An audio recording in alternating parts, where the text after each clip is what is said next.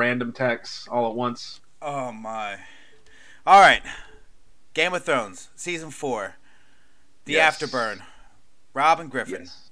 Let's do this. Already started. All right, that's good. Good. Get me right in the thick of it, huh? Yeah, let's get right in the think of it. So right off the top, before we start getting into major details, what did you think of this season, especially compared to season 3, which we apparently both loved? So, love season 3. For some reason, I don't understand. Maybe it's because of my ADHD. Mm-hmm. There was something that I thought happened in season 4, which we talked about, but come to realize that it does not happen in season 4. It actually happens at the beginning of season 5, or somewhere in season 5. So for the longest time since we've been doing these episodes, I kept thinking season 5 was the one that I despised. But honestly, at this point, I don't think it is season 5. I think it might be a later season. I think it's later. It's like season 6 or something. Either the end of 6 going into 7. No, well, 7's good. It might be 6. I don't know. But season, I don't know. I might disagree with you on that one, but we'll let that wait till that episode. But anyway, to answer your question in a nutshell, this season was okay. It wasn't bad. It definitely wasn't the best one, but I think this season, the shift kind of started in season 3, obviously. But I think this season is definitely more of like trying to give every character their own little thing, because there's a lot going on with a whole bunch of different characters. But I like this. I love the beginning of the season, and we're about to talk about it. I know why too. Yeah, I mean, so that was great, and there was a battle at the end of the season, which was good. Every Game of Thrones, every season and every TV show should always have a shocking part and then a battle at the end. I don't even care if you're watching like Grey's Anatomy season 12. There should be there should be a just fucking like battle. You get a scalpel fight in the middle of the surgery ward. There should be something, because I mean that's kind of what was going on. But anyway, yeah. So let's dive into it, man. Let's talk about that. How did you feel about the season? How do you feel? I loved season 4. I know that's not a whole lot of. Everyone's just kind of like, oh, it's okay. I fucking loved it from beginning to end. Starting at the very beginning with probably your favorite scene in the entire show, the death of Joffrey. So I know you're waiting with bated breath for that to happen. Everybody was. Well, so Joffrey, he was a perfect villain. Like, he was just condescending little bitch that just, oh my god, he was just. This show made him the best, one of the best heels of the whole show. Is Joffrey, and it really just I mean the fact that I just fucking every time he did something, every little time he did something stupid. Everything he did. Yeah, you just want to be like, that motherfucker, god damn. And he didn't die during the battle when when the boats were coming in. What was it? When they were battling in Battle of the Blackwater. The Battle of the Blackwater. Yes, he didn't die then, and I was like, oh my god. So, the beginning of the season opens up. They're getting ready for a wedding, and, Jaime Lannister's back, and it just seems, okay, well, this is going to be, a happy beginning. Season 3 got us, obviously, the Red Wedding and everything else, so this is going to be happy. And then when this motherfucker choked to death and died, I'll never forget the moment. I was laying in my bedroom. My wife was out in the living room. At the time, I had my best friend Devin living with me, him and his wife, because they were looking for a home in Charlotte, and they were upstairs, and I was watching HBO in the bedroom. I'm sitting there, and it happened. I jumped out of bed, like pure, like I haven't felt like that in a while in any movie or anything. like I mean, it was such a great feeling. It was better than sex. I had to say that. I mean. Yeah. I mean, the thing that I loved, to get back to what you were saying, and then I'll get in my own reactions and stuff. The thing that you were saying about Joffrey being the perfect heel is so on the nose and perfect, because every single thing that he did only existed to increase how much you hated him. Oh, like yes. a lot of villains make the mistake of well, mistake, I guess, of coming across way too competent. Like we're going to see later on, Ramsay Bolton, all the other villains of the later seasons, like they're assholes and they're evil and everything, but they're also intelligent, competent. They can speak their mind, and there are fans of them out there for that exact reason. Joffrey is none of this. He's a coward. He's an idiot. He's not good. I think he was like the only thing he ever used his sword for was cutting up books and cakes and stuff. But he loved waving it around. He's a sadistic piece of shit. But then as soon as battle gets off, he's like, "Oh, I'm getting the hell out of here. I'm going back to mommy." All this kind of stuff. Every single thing that he did made him more and more hateable, and that's what I love about the character. The guy who portrayed Joffrey, I forget his name. It's like something Gleason, Jack Gleason. No, that's some other guy. But whoever the hell you are, if you're out there listening to this, if you play Joffrey, I loved hating you. Congratulations. It was good. I'm telling you, it was just good. I mean, I watched interviews of actors after they filmed, and when they read the script and he died, even they were cheering. So the fact that you can convince people that are pretty much know everything that's going on to cheer. Mm-hmm. I mean, it's just it was a good thing. It was crazy how it wasn't like this big event, like it didn't build up to it. It just literally happened. Like first episode, it wasn't the first episode. I think it was like the second, right? The second or third? I think it was. I think it was the second episode, if I'm not mistaken. Yeah. Well, it just happened right away. I mean, what was your reaction? Now you read the books. Yeah, so I knew it was going to happen. I knew it was coming. What was your reaction in the books when you were reading the books? My reaction was about the same as yours, but of course I couldn't scream because it was like 2:00 in the morning. I always love reading really late at night because it challenges your brain and just makes you miserable the next day because you have this giant sinus headache right behind your eyes because you were straining at the pages.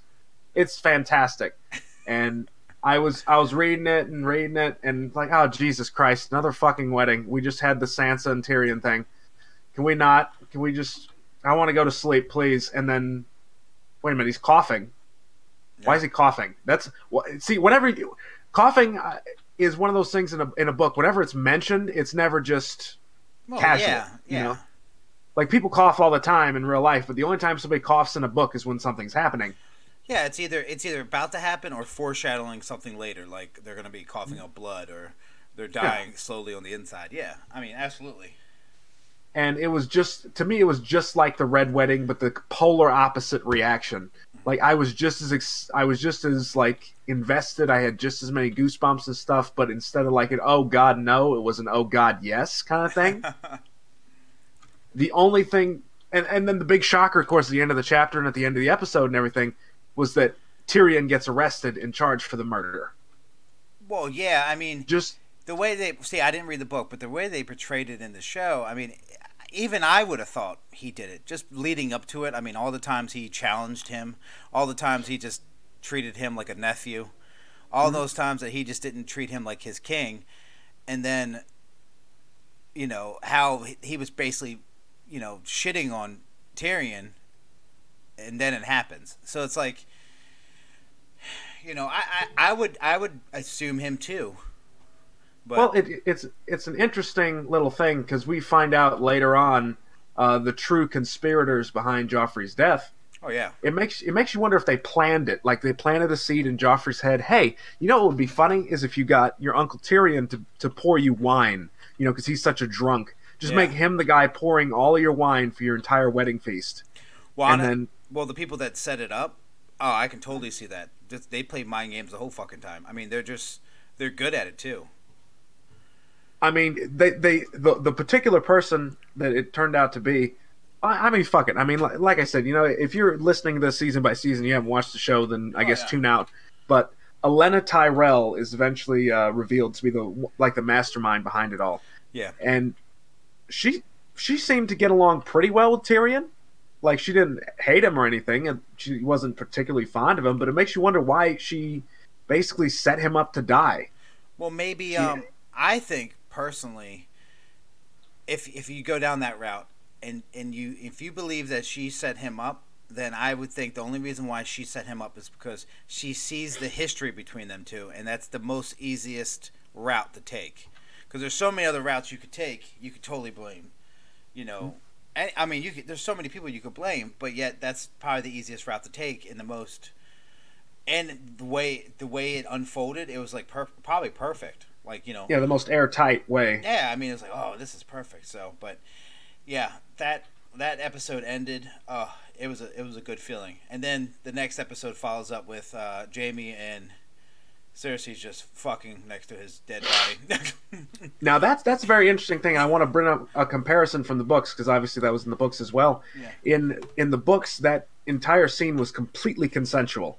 Like both of them were like, yeah, let's have sex right next to our son's dead body. Yeah. But in the show, there was actually quite a fair bit of controversy at the time because it was portrayed as a lot less consensual. Cersei clearly didn't want any of it. Yeah. And Jaime was like, well, you know, sorry. Well, but so obviously in season 3, Jaime Lannister, you start to feel remorse and feel a little bit bad for him, and you know it starts to change. And then they obviously, when that happens, you're probably like, okay, well, he's still the same Jaime. But then later in the season, Jaime, you know, he starts to go back to what he was in season 3. He starts to be really nice. He starts to get trained to use the sword in his left hand. He gave armor to Brienne of Tarth. Like, he really like started to come into his own, and he's more intelligent. I think, doesn't he become like the Kingsguard or? Well, he always was the Kingsguard, but then okay. after what the hell's his name? The old guy. His father. Barristan. Yeah, Barristan Selmy. After he leaves, yeah. Jaime then becomes the Lord Commander of the Kingsguard. Okay. In his place. Yeah, and you know, so he starts getting his thing, but that rape scene, because it really probably was a rape scene. I know there's controversy about it, but it is what it is. It's on HBO. I mean, what do you expect? Well, the thing that really bugs me about that scene is something that's bugged me about a lot of HBO stuff and a lot of Game of Thrones stuff. I don't like when character development is changed, like when they flip back and forth and stuff like that. Yeah. And to set up Jaime as he's this changed man, that Brienne's made him into a better man, and then you put him in a really emotional situation.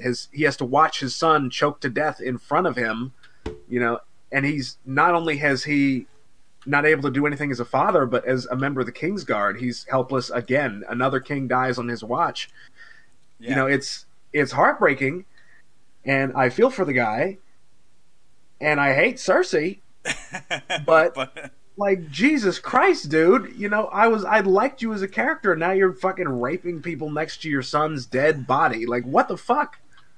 I think the sad thing about it, I totally forgot about that whole scene until we were doing a recap, because it's like one of those things where, now it's definitely at that time, yes, it was horrible, that made no sense, but with everything else that does happen with Jaime and everything else, you kind of just end up forgetting about that little tidbit of shit. Yeah. But that wedding. Whew. Whew. All right. Well, after the wedding, so a lot's going on. So you got, so Tyrion's arrested. You got this group. Where's that? Who was that? I call him the Mexican guy. That actor. What's his name? Pedro Pascal. Pedro Pascal. Great actor. He was in Narcos, and which is one of my one of the good shows. If you like reading, because it's subtitles the whole fucking show. But I love season 1 and 2. I didn't watch season 3. But yeah, I mean, so you got him. See, this is where I get a little confused. So with all the stories going on, so you got Littlefinger going to where is he going? What kingdom is he going to? The Arryn, or the Vale, excuse me. The Vale. Vale of Arryn. So he's going to the Vale. You got the red the oh God, I'm still butchering names. You'd think by now I'm pretty better with names. Here, give me some crumbs and I'll bake you a cake. Here we go. Okay. Well, there's just so many little stories going on right now. So I don't know. I don't know where to talk at. So we can continue talking about this whole wedding thing because the aftermath was a pretty big part of the story. You got Tyrion, so he's arrested. So Jaime, tries to convince everyone because they want a trial, and he's trying to convince everyone that instead of punishing him to death, to send him to the wall. Mm-hmm. And they don't give a shit what Jaime's saying, so they still trial him. And then next thing you know it, he does what is it? Is it death by what is it? Like you can have trial by combat. Trial by contact. Ugh. Oh, sorry, I was drinking. Close enough. Yeah, I was drinking. Okay, yeah. Let's start over. Okay, here we go. Trial by combat. And that's when Pedro steps up for him because supposedly, I think it's his sister, the Mountain murders. Yes. In a previous situation. Well, in the very beginning, in Robert's Rebellion, I think I covered this in an earlier episode. So to real quickly recap, Dorne was pretty neutral in the war. They didn't really want any part of it, either side, either Robert's side or the Mad King's side. And the Lannisters were supposedly allied with the Mad King and everything. So when Tywin Lannister showed up, along with a certain knight called Gregor Clegane, or the Mountain, Mad King thought, oh, thank God, I'm saved. It's my buddy Tywin. And he opens the gates. Tywin is not allies with the Mad King anymore, and sends all of his men off to loot the city and find and kill the Mad King. He sends Gregor, the Mountain, with an entirely different plan in mind, which is make sure no Targaryens survive. And he doesn't really specify how this happens. Mm-hmm. The Mountain is an evil bastard, and he decides to take measures into his own hands. He kills both of the Targaryen children, like the babies, by dashing their heads against the wall, and then rapes and murders Elia of Dorne, the Mad King's wife. Wow. This kind of really pissed off the Dornishmen. Mm-hmm. They weren't real big fans of that for the longest time. And it started what became one of my favorite subplots in the books, and something I'm still to this day fucking furious that they screwed up in the show. It's called the Dornish Master Plan. Oberyn, which is Pedro Pascal's character's name, was supposed to be a key part of that plan. Because originally, the guy who came down for the wedding was supposed to be Oberyn's brother, the Prince of Dorne, Prince Doran, who is, like, he's a cripple, he's in a little wheelchair, stuff like that. Everyone looks down on him, thinks he's like a lazy piece of shit. They think he's just weak, effeminate, stuff like that. Whereas Oberyn is the polar opposite. He's really quick to fly into a rage. He's super dangerous. Like, he's been traveling the world, finding out all these different ways to kill people. He's done poison, and he trained with the Unsullied, I think, for a little bit, mm-hmm. which is the army that Daenerys hired. So when he shows up instead for the wedding, everyone's like, oh shit, this ain't good. And he explicitly tells Tyrion, who Tywin sends out to meet him, it's like, I'm not here for the wedding. I'm here to get revenge for my sister. A Lannister always pays his debts. You're about to see how that kind of plays out. And I can't remember whether he had anything to do with Joffrey's death or not, but he certainly jumped at the opportunity to take advantage of it. Yeah. As soon as Tyrion called for a trial by combat, and they say, well, okay, we're going to bring in the Mountain to make sure that anyone you send is going to die. Oberyn comes to Tyrion after he's already tried to get Bronn and tried to get everyone else who refuse because the Mountain is that crazy. Says, okay, I'll do it. I'll be your champion. Not for you. I want revenge for Elia, and I want him to confess that it was Tywin who ordered it, so that Dorne can declare war against the Lannisters. And this leads into what is an amazing fight scene, even though it's got a lot of jump cuts. Yes. Like, there's a lot of fucking jump cuts, but it's still, like, great stunt work by Pedro's stunt guy and mm-hmm. the strongest man in the world, whose name I'm not even going to try and pronounce. Isn't it Thor? Doesn't it go Yeah, by? it says, look, it's close enough. There's an or in there somewhere, a bunch of apostrophes and Um, shit. It'll be fine. he's like Sweden or something, or Something like that. yeah. Well, before this battle happens, um, one key thing that we haven't really touched base on it because it's kind of just like a side plot, and it's still kind of a side thing, but it kind of leads into something. But Tyrion had basically fallen in love with this wench. I call her a wench. 'Cause that's what I call thing. Whatever. She's a wench. Anyway, and she betrays him at the trial, and he just feels so hurt that he's just like, "Fuck this. Let's just do this." He just so butthurt from it. I mean, because he loved her. He did, and she just no, yeah, this is yeah. It was all. Well, there's something that they don't mention from the books that makes it even sadder, I feel. What's that? Because I think they vaguely mention Tyrion's first wife. Okay. Basically, he met a common girl, like a peasant girl on the road, who they fell in love with each other, and she didn't care that he was a dwarf and everything, and he didn't care that she was a peasant. It was like something from a fairy tale. Yeah. They were dearly in love, and Tyrion wanted to marry her. So when he brought her back to Casterly Rock to introduce her to everybody, he's like, "Hey, this is the woman that I want to marry." Tywin and Jaime took him aside and said, "No, this isn't a girl who fell in love with you. This is a prostitute that we hired to pretend to be in love with you, to basically give you some happiness, to give you some form of worth. But you're not going to marry her. That's ridiculous." And then Tywin had her passed around the Lannister barracks. All the Lannister guardsmen all took a turn, and they each paid her 1 silver piece.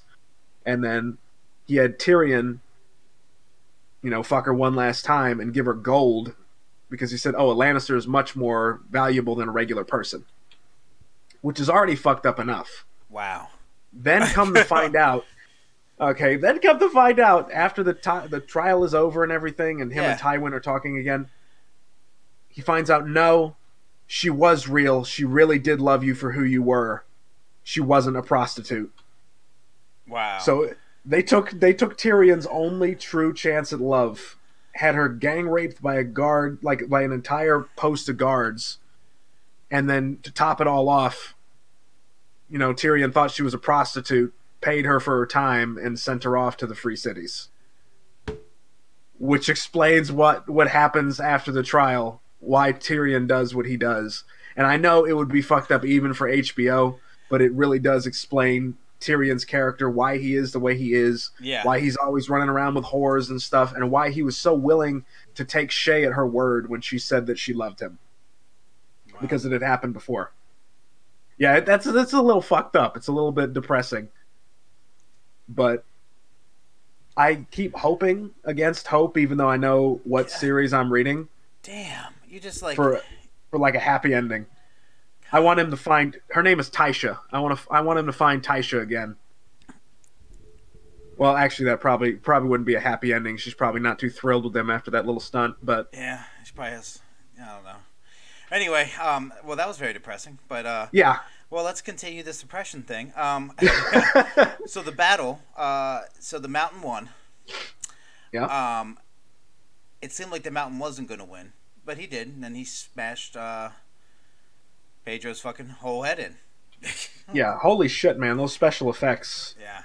Jesus. So that was that was pretty graphic.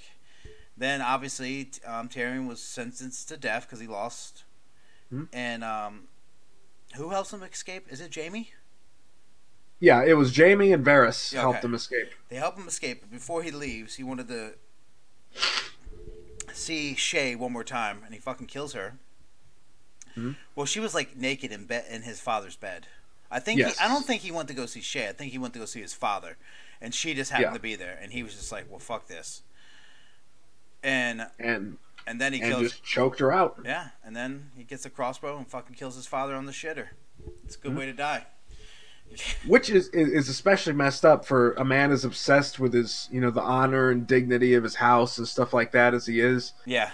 To have Tywin get killed by his own son by getting shot on the toilet, and he shits himself as he dies. and there's a dead whore in his bed. It's like that's about as far from honorable as you can go. And in the books, they go so far as to mention that his bowels had rotted or something like that, and it stunk up. It stunk up the entire church that he was being buried in for like a week. Oh my god! Yeah, the book's got to go all in on everything that the show shows. Jesus Christ! God damn. Yeah. Oh well. Yeah. That's just okay. Bless you. Hey, what's? Oh, Jesus! Dude, the whole house shake on that one. Ugh, holy shit! Almost knocked the mic off the fucking desk. Drop the mic. All right, so. Ugh. Well, then that kind of concludes what happened with the wedding and everything else with, you know, the Lannisters in a way, because I think not really much happens next with the Lannisters. Oh, okay. Oh, Joffrey's little brother becomes king. Think about Tommen as a king. Yeah. He to me means nothing. He doesn't really have an opinion in the show, and even in the later seasons, he's kind of like meh. You were a pawn piece that people were going to move around multiple times, and then I feel bad for him. Yeah, he was just too young and not I don't know. Anyway, so what's next? Okay, so you got Reek and I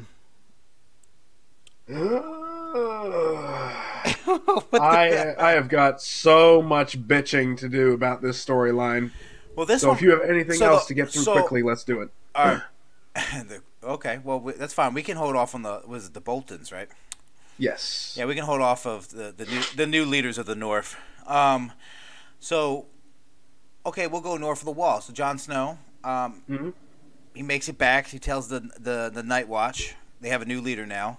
He tells them that the wildlings are organized and that they're gonna fucking attack us, and they're just looking at him like, no, they're not that smart. You're an idiot. You slept with one. You're a traitor. I hate you. All that good stuff. And then, sure enough, towards the end of the season, the battle actually happens.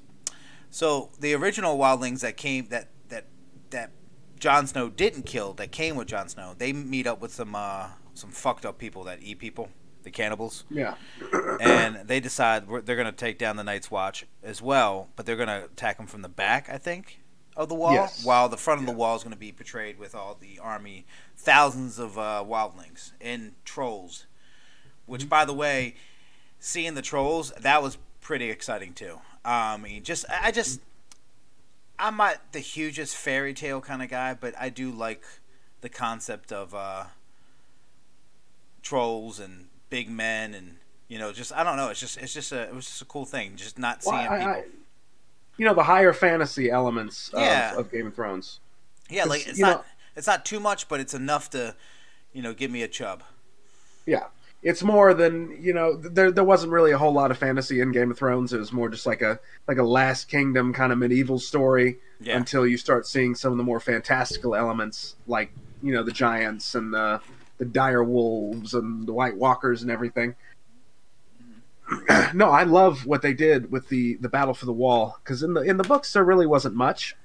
Yeah, it was a lot more of a strategic affair. It was kind of like waiting them out, because they mentioned their arrows can't reach us up here. We're up way too high, but ours can reach them. So they just kind of rain down arrows on them with impunity.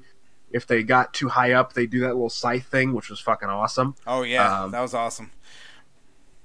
And I don't actually think that there was people coming in from behind in the books. I might be wrong about that. I think that's a show invention.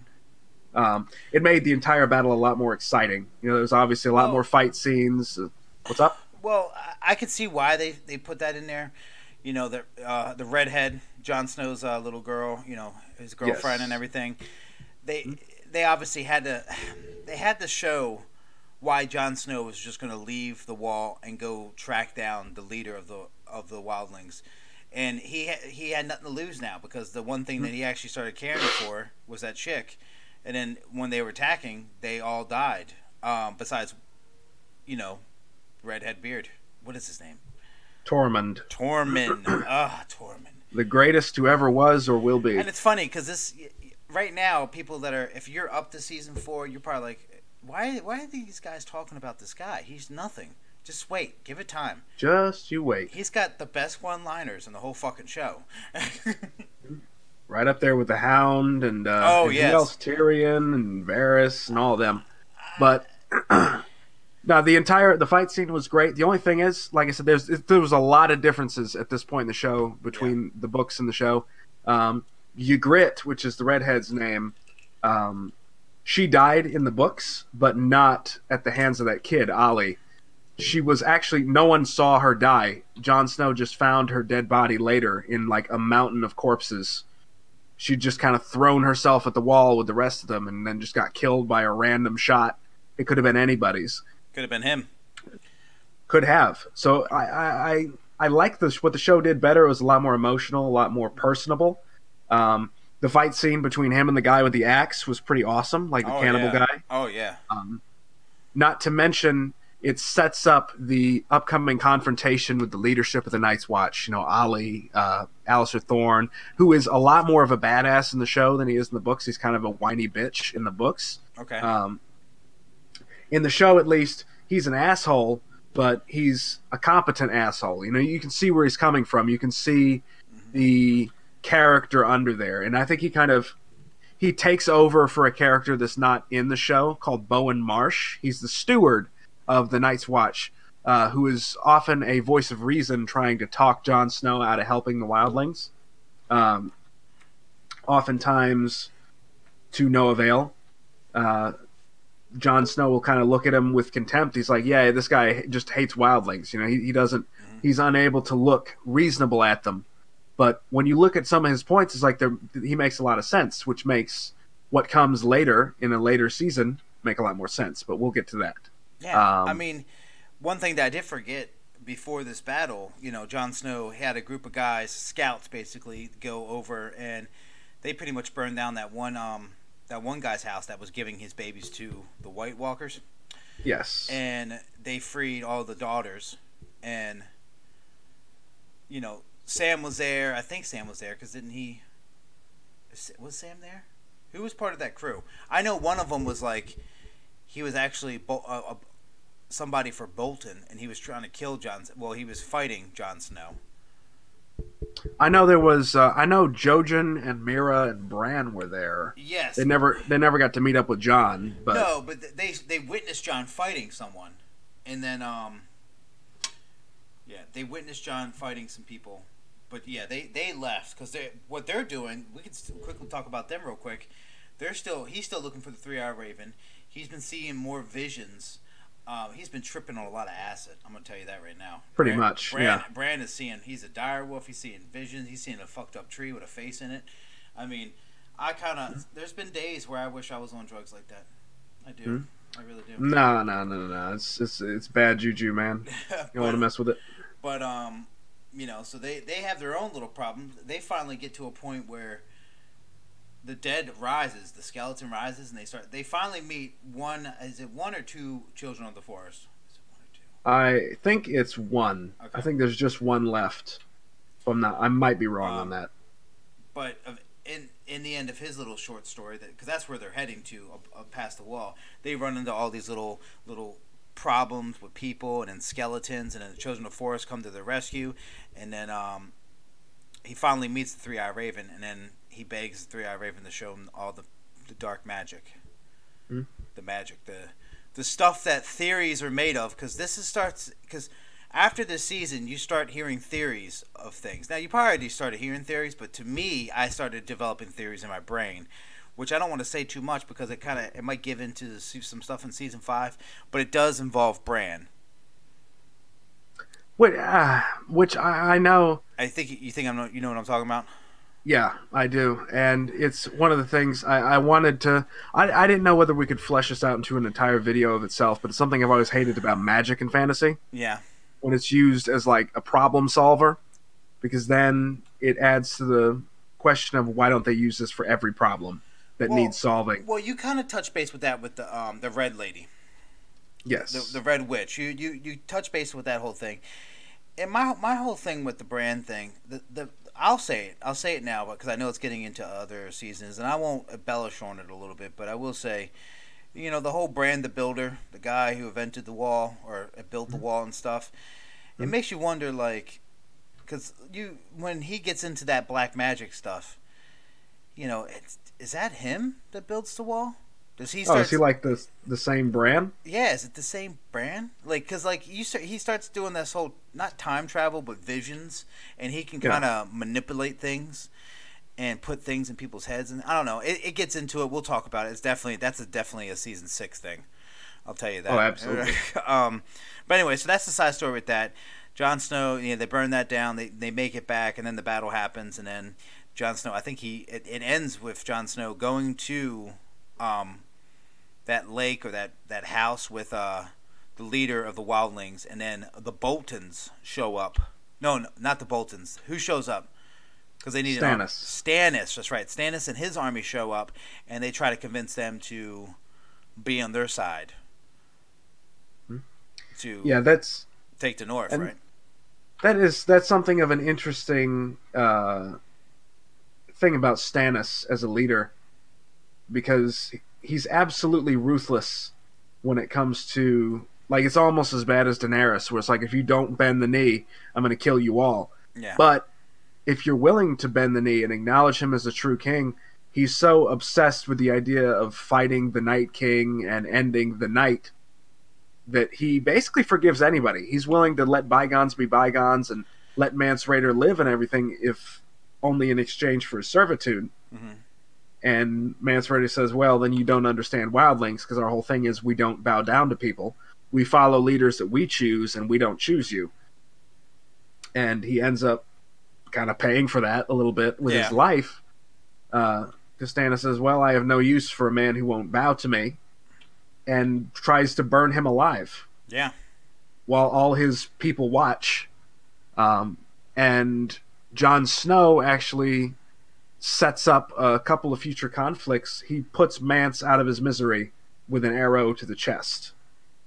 Ollie sees it, Stannis sees it, and neither of them are happy about it.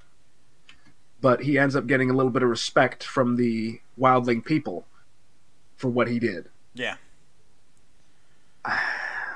I don't know. I know a lot of people like Stannis a lot as a character. What are your thoughts on him? Like, do you think he's reasonable in what he's doing? Is he a fucking psycho? Like, what's the deal? I feel like his judgment is very clouded. I feel like he does, he wants what everyone else wants. He wants to be ruler of all Westeros. Hmm? And I think that he's trying to do his best at what he knows. But I feel like there's too many people around him that are advising him to do things that are not that makes him so conflicted that his character is just kind of like, ugh, like, what are you doing? Like, it's like one scene, it's like, okay, well, he's not that bad. Then the next scene, he's putting leeches on his son, and then another scene, it's like it's just a weird thing, and I just feel like he's so clouded with things around him. I can't wait for this motherfucker to die. Well, I mean, at this point, it's like all of Game of Thrones, right? All these characters, they're wonderful, and I'm really glad that season 3 they start setting things up. Season 4 they really start giving more stuff to these characters. But in the end, this show shows you that you can't be attached to anybody, and even if you are a little attached to somebody, that means they're gonna die. Like, I like Sam. There's a couple actors that I like in this whole series. There's a couple people. It's just they're probably gonna die, and you just have to. It's sad because it's like what we talked about, like when animals die. Yes. You love them, you cherish for them. One day they're gonna die, but you don't care. You're just gonna keep trugging on and just play with them. And it's the same thing with this show, like. And it's really only this show. I've watched a lot of television shows, and like Breaking Bad is another example. You kind of knew, okay, Walter White's probably going to have to die, but everybody else around him who did die, you're like, why did he have to die? He didn't have to die. But here it's kind of like, okay, well, Jon Snow, he's probably going to die. I'll be honest with you. That's what we'll talk about that in later seasons, but it's just, yeah. But anyway, that's my thought on him.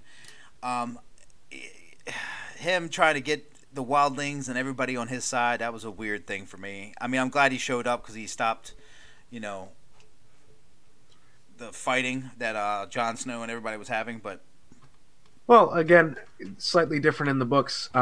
He wanted the wildlings to join him to basically act as shock troops for him to use against Ramsay when he went to fight him, yeah, because he saw how effective they were in the Battle for the Wall. yeah, So he said, "All right, I'll let you live, but you have to fight for me. mm-hmm. I'll be putting sergeants over you and stuff like that." And Jon Snow came to him. Remember, 14-year-old boy in the books, and said, "Well, that's not going to work, and here's why.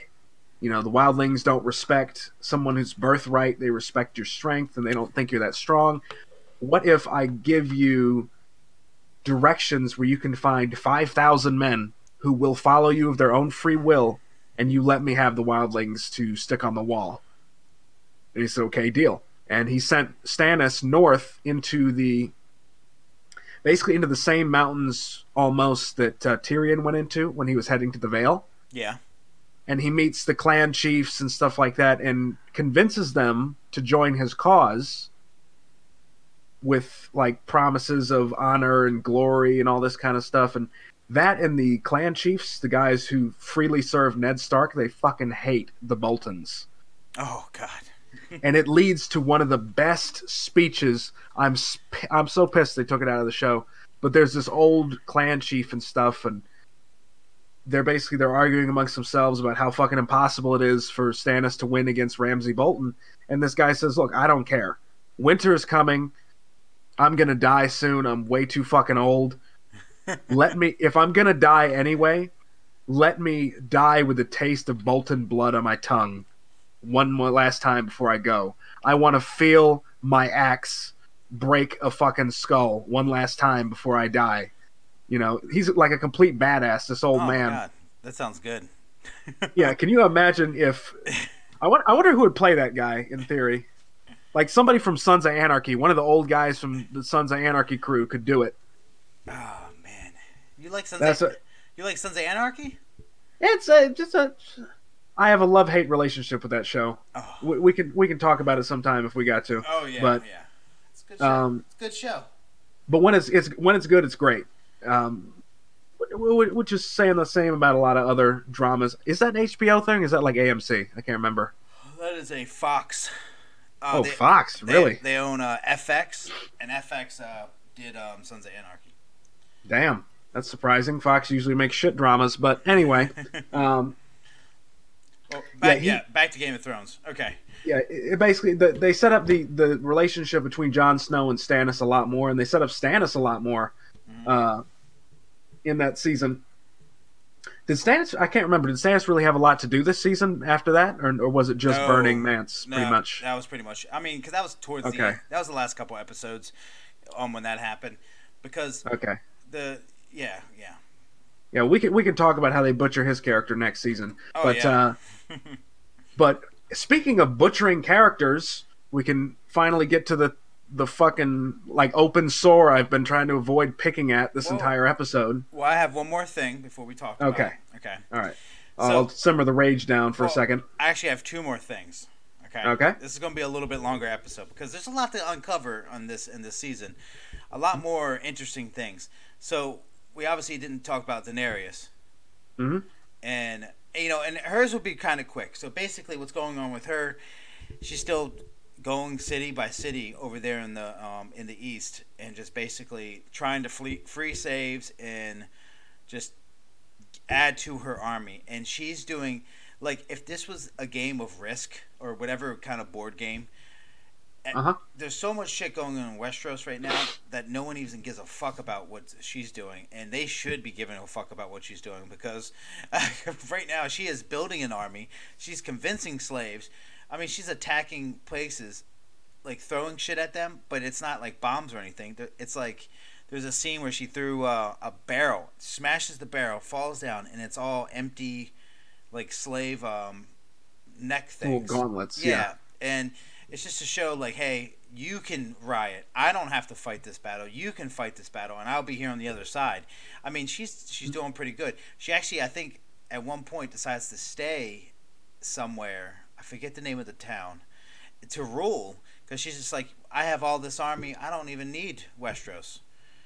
And but then she starts realizing that like well, her dragons are fucking going ape shit. They're like burning shit and doing all this other stuff. So she locks her dragons up, and then she just starts to realize that it's a lot more to rule towns over here because some people are just defying her. They don't really care about her, and it's just.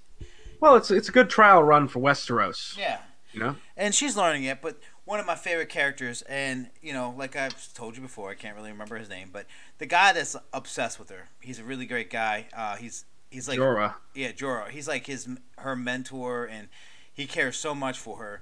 He gets sent away because they found out that at one point in time in his life he was kind of like not an assassin, but he was an informant, I guess, for somebody else, and she just got really upset about it, and she didn't kill him or anything. She honestly probably would have, but the fact that I think she does love him, but she sends him away, and which leads to some graphic shit in the next season, or is it season 6? You know what I'm talking about. Oh, you're talking about like the plastic you get on new electronics, just peeling that shit off? Oh yeah, or absolutely. Not quite that far. Okay, yeah, that's like the latest season. But this whole thing about he's a great character. You would not be saying that if you read the books, dude. Holy shit. Why is he is such a fucking creep in the books. One thing, he is not played by Ian Glenn. Let's make that clear. All right. He's not nearly as charismatic or as handsome or anything like that. He's described as like a fat old hairy man, and he doesn't just like care for Daenerys. He wants to fuck her. Who, mind you, in the book she's like 14, 15, something like that. Like he openly wants to fuck her, and pines over her, and like as she's banishing him, he's saying, "But I loved you," stuff like that. It's like, Jesus, get this fucking creeper out of here. Which makes all his attempts to get back to her and stuff, and win her trust and affection back, and there are times when she pines for him when she's lying awake at night alone, and is like, oh, Jesus Christ. Like, I'm still imagining George R.R. Martin sitting there in front of his typewriter with just like a massive erection, just typing about this young, teenage girl pining over this fat old man. Yeah. Oh, it's like, yeah. Yeah, you didn't really make the connection until then, huh? It's like, Georgie, I love you. You write good stories, but man, you need like a lot of cocaine and a couple of hookers to figure out what the fuck's wrong with you. Okay, well now I know that, so now I'm gonna look at him differently. But anyway, So basically that's what she's doing, and then the whole little finger thing. Another little side story. He went to the Vale. He told the Queen of the Vale, I forget the fucking name anyway, and that he loved her, and they get married. So now he's the king of the Vale. And long story short, she gets jealous of him kissing Cersei's. No, not Cersei's. Sansa. These fucking names are good. And and she just fucking loses her shit and tries to kill her, and then he kills her, and then next you know it, he's the king of the Vale, and he killed the queen. Who, by the way, I don't know if we've talked about it, her son, who's like 20, still breastfeeds. Mm-hmm. But that's just a side note. Yeah, it's whatever, man. Look, people got to get their protein one way or the other, or calcium, whatever. See, but this story with the whole little finger thing, it just shows you how manipulating he is, and how he's just playing the game. He's kind of like doing what Tyrion does, and he's playing it on the outside, looking in. But Tyrion gets his hands a little bit more in the dirt than Littlefinger does. Littlefinger just moves pawns and stuff, and it's just another way of, this game called Game of Thrones. And he's somehow he made it from where he was to the king of the Vale now. Mm-hmm.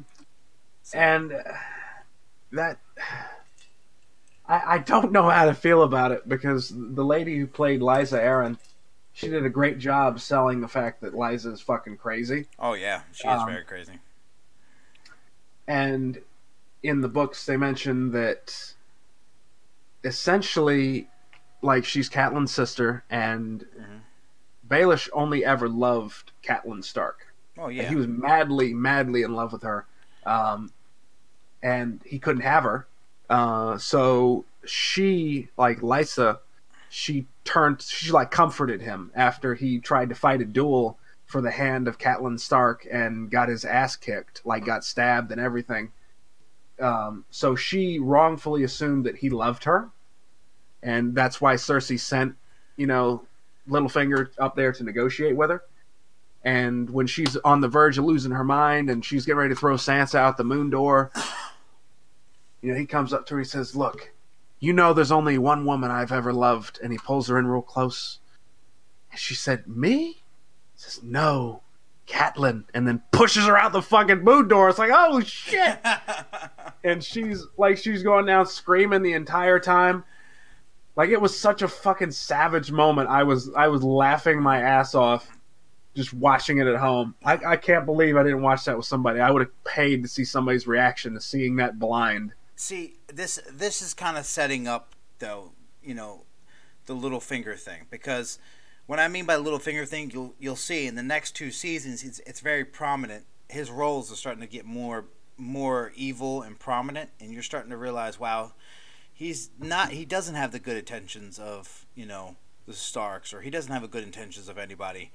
And then what happens to him, obviously, is another groundbreaking thing. So, I mean, yeah, that whole thing. I mean, the whole veil thing was like really weird and uncomfortable to begin with. I mean, just I think starting out on the right. It was filler. What's up? I think it needed to be told so it leads up to stuff. But for this season, it was definitely just a filler.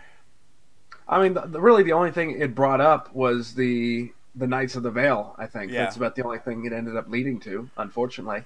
And I don't think it led to too much in the books either. Yeah. All right. Now we can talk about your Boltons. Oh, boy, I'm shaking. Just shaking with rage. Because I'm already mad that they kind of screwed up the Bolton storyline, but that can wait until next season because it's not egregious yet. I like what they started out doing with Ramsay Bolton, and the guy who plays Ramsay Bolton does a fantastic job with the shit script that they give him. He's a really intimidating villain and a really interesting character. The problem is, I gotta fucking blow my nose because it's making me so angry. is what they did with Yara, who I don't know why the fuck they changed. I know why they changed her name. In the book, she was known as Asha. And the reason why they changed it for the show is because Asha sounds very similar to Osha when said with a British accent, which is the wildling lady that Bran and Rickon went with. I don't know why the fuck they decided to go with Yara of all names, but whatever, In the books, Yara is a certified badass, man. She's running around whooping all kinds of ass. She doesn't give a shit about Theon. When she gets that little message with, I guess it's supposed to be Theon's foreskin in a box. Yeah. And it's like, here's your little dude. She's like, man, that sucks, but she doesn't give a shit about her brother. Well, she does kind of. She's like, oh man, that really sucks. But she doesn't stop what she's doing to go try and rescue him because that would be fucking stupid. Yeah. She keeps doing what she's doing. She's basically fighting a one-woman rebellion against the North. Her and her merry band, like her crew from her ship, just go whooping all kinds of ass. They take over Deepwood Mott, which is a little tiny little village. And after Stannis, takes the North, takes over, like kills the wildlings and everything, the northern chieftains basically say, we'll join you, but first you have to help us take care of these Ironborn, these raiders and stuff. So the fucking, like, it's a chapter from Yara's perspective. She's late one night. She's got like 15 guys still with her of her original crew, and they're just chilling in this castle. And they hear horns outside of this massive army, and she thinks, oh shit, it's the Boltons. They finally come for us. So they jump up on their horses, and they start cutting their way through the people, and they escape into the forests. And then they find, like, it's hours later, they're in the woods. stuff, and they think they've lost him, so they get ready to go to sleep. And one of her crew went off to go like on watch or something, and somebody throws his severed head, and it bounces into the center of the clearing, and the entire forest comes alive. You know, it's the Northerners, it's these northern chieftains under Stannis. They're like, we're gonna fuck you up for what you did to the north. And there's this massive climactic fight scene, and she's killed like 11 people, and it's made up almost like she dies. Like she gets hit in the side of the head with a hammer right on her helmet, and it says it's a crunch, and then everything goes black. And she wakes up, and she's a prisoner of Lord Stannis. Wow. And she ends up becoming almost a quasi-advisor to him, going up against Reek and Lord Ramsay in the Siege of Winterfell, which is something else that also wasn't in the show. No, I mean, the show, they basically just took over Winterfell. I mean, there's nobody really in Winterfell right now. So, pretty much. Yeah, I mean, but the idea, like I like the idea of making Yara a more sympathetic character, where she's like, oh shit, I gotta go save my brother. You know, I get that. You know, especially as a brother, if somebody took me and cut my dick off and was like torturing me in a little thing, I would hope that, you know, my badass lesbian pirate sister would come and save me. But so I don't mind that. That I don't mind. But the fact that she and this crew of super badass Ironborn people would show up there, and they find Reek, and he's like, "No, I'm a bitch now. I don't want, you know, I don't want to come with you. I'm a bitch now." I like that. It's true. Which is fucking stupid, but whatever. And then Ramsay shows up there with nothing but a pair of pants on. Like, he's shirtless. He doesn't have any armor or anything. He has like a knife, not even a sword, not a shield or anything. And there's like 10 fucking guys there, and no one thinks to run up and stab him real quick. And he just slowly walks over to the dog cage and unlocks the dog cage, and the dogs chase them out like two dogs, like two random fucking dogs. Just stab the fucking dogs. Like, it would be like if, okay, they set up. It's too simple. It's too simple. Like, if that happened, then it's like, oh, well, that's over with. Let's move on. I understand why, because they're trying to make, you know, Ramsay seem really intimidating and badass and stuff. Mm-hmm. I understand why they did that scene, but I fucking hate them for doing it. Yeah. Because it's like, in all these shows, like the Sherlock shows and stuff, the idea of making the main character seem really smart is to just make everyone else really fucking stupid. And so the idea of making Ramsay Bolton really badass is, let's just make everybody who we say is a badass turn out to actually be a pussy. But we're not going to say that they're a pussy. We're just going to say, oh, these guys are super badass. Like, mm-hmm. on a regular day of the week, they would just whoop anybody's ass. But Ramsay is just so powerful and so awesome that he just makes them all look weak. And I fucking hate it. And it makes me so fucking angry. Because the whole idea of the Ironborn is that they're like the biggest badasses around. Yeah, I mean, like, the name itself just screams like Viking. Don't fuck with me. Yeah, their name, their motto, which is "We do not sow," like sow, you know, grain and stuff like that. The idea, the culture in the books, which is they look down on Theon because he pays gold for things instead of killing people that take them. Yeah, like they think he's a pussy for not murdering someone to get like a pair of shoes or something. Like this, the entire setup is that these guys are humongous badasses. Well, in a later season, you see his uncle. Yes. And I think, you know, I have my theories on him, and I'm sure we'll dive into it a little bit more, but I love his uncle. I think he's just a straight, like, you know, don't fuck with me. Let's do this. I know a lot of people hate Euron, yeah. And I did at first too, because he was a different guy in the books, but yeah. I've made my peace with it. You know, he's because they had two characters. Theon had two uncles in the book. Euron and then another guy called Victarion. And Euron is like the sociopathic. He was actually a sorcerer in the books. Like, he practiced magic and stuff. and a real fucking weirdo and everything, and he was crazy. And Victarion was like the super badass, the guy with the giant axe, you know, the two-handed axe that you see Euron using in the show. Yeah. So the idea that they're like a composite character, they kind of combine the two, I'm okay with that. I've made my peace with that, you know, and I think they took basically the best parts of both and turned them into a pretty decent character. But trying to make who, by the way, Ramsay in the books is not a badass at all. He's described as not being that good of a fighter. He doesn't have like any strategy. He just rushes in and uses brute strength and stuff.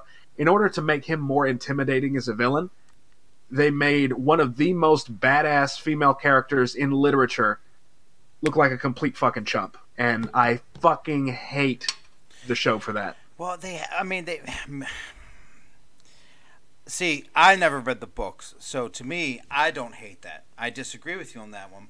But I see where you're coming from, because there's books that I've read in the past that they've made movies and TV shows and things that pissed me off. Now, with that said, you have to see why they kind of did it, because, like I said, Joffrey was the main heel. I mean, there's a lot of other people, but he was the big bad guy. And then they're portraying Ramsay is the next big bad guy, with Cersei kind of in the background lingering. But it's kind of like they're trying to set it up to. You obviously know what they're trying to set it up to. Yes. And so I see why they're doing that, and I can see where you're getting pissed, because if someone's supposed to be a badass character and they're not. Okay, little side note. So I read The Walking Dead.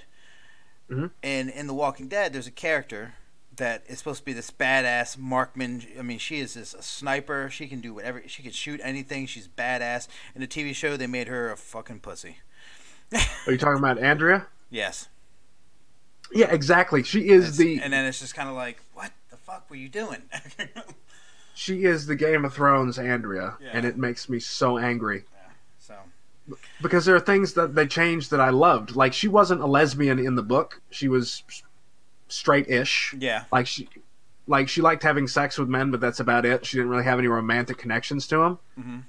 So it's like, whatever. I'm okay with the idea. You know, lesbians are awesome.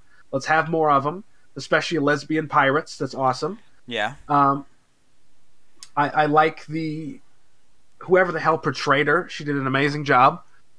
If they would have just stuck with the original character, like she literally goes, kind of speech in the books, and she pulls out a fucking axe and said, "This is the only man I need to warm my bed at night." And it's like, oh my god, that's so fucking badass.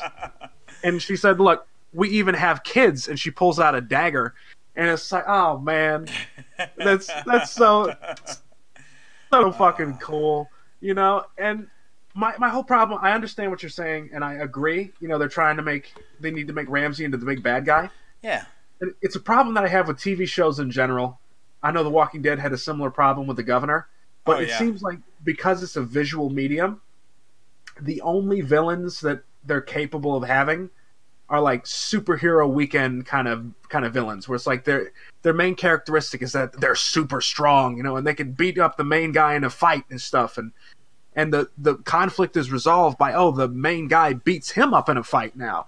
You know, in the books, Ramsay isn't scary because he's a good fighter. He's scary because he's a fucking psychopath, and he tortures people into doing his bidding. Like, he'll flay your skin off. Yeah. Well, or he'll kill your son, or... Well, they kind of show that, his psychopath side of it, obviously with the torturing, and they fillet some guys' skin off anyway, but it's kind of like, they do show a little bit of that, but, it's, tomato. I mean, like I said, if I would have read the books, I'm sure I would agree with you 100%. Yeah. I'm just... Well, it's like me with, like what I was saying the other day about what they did with Sansa's character. How it's like the idea that it's okay to be a strong female character without having to just basically like be a man with a vagina. Yeah. You know, just be like a super badass fighter dude. The idea that you can only be an intimidating villain if you're super physically strong and good at fighting and stuff, it's so fucking boring. You know, I want a character like a Lex Luthor kind of character who's like weak as shit in a fight, but he's so smart and charismatic and Well, why do I like have to? in the nick of it. Why do I have to fight when I can just easily get all these guys to do it with Yeah, it's like kryptonite? he's the warden of the North, or at least in voice at least. Roose really runs the North. Roose Bolton is that kind of character. He never takes any physical action except for when he stabbed Robb Stark, of course. Yeah. But he's such a schemer and a mastermind, and he's got a badass baritone voice. I could listen to that dude read my fucking shopping list, and it would be awesome.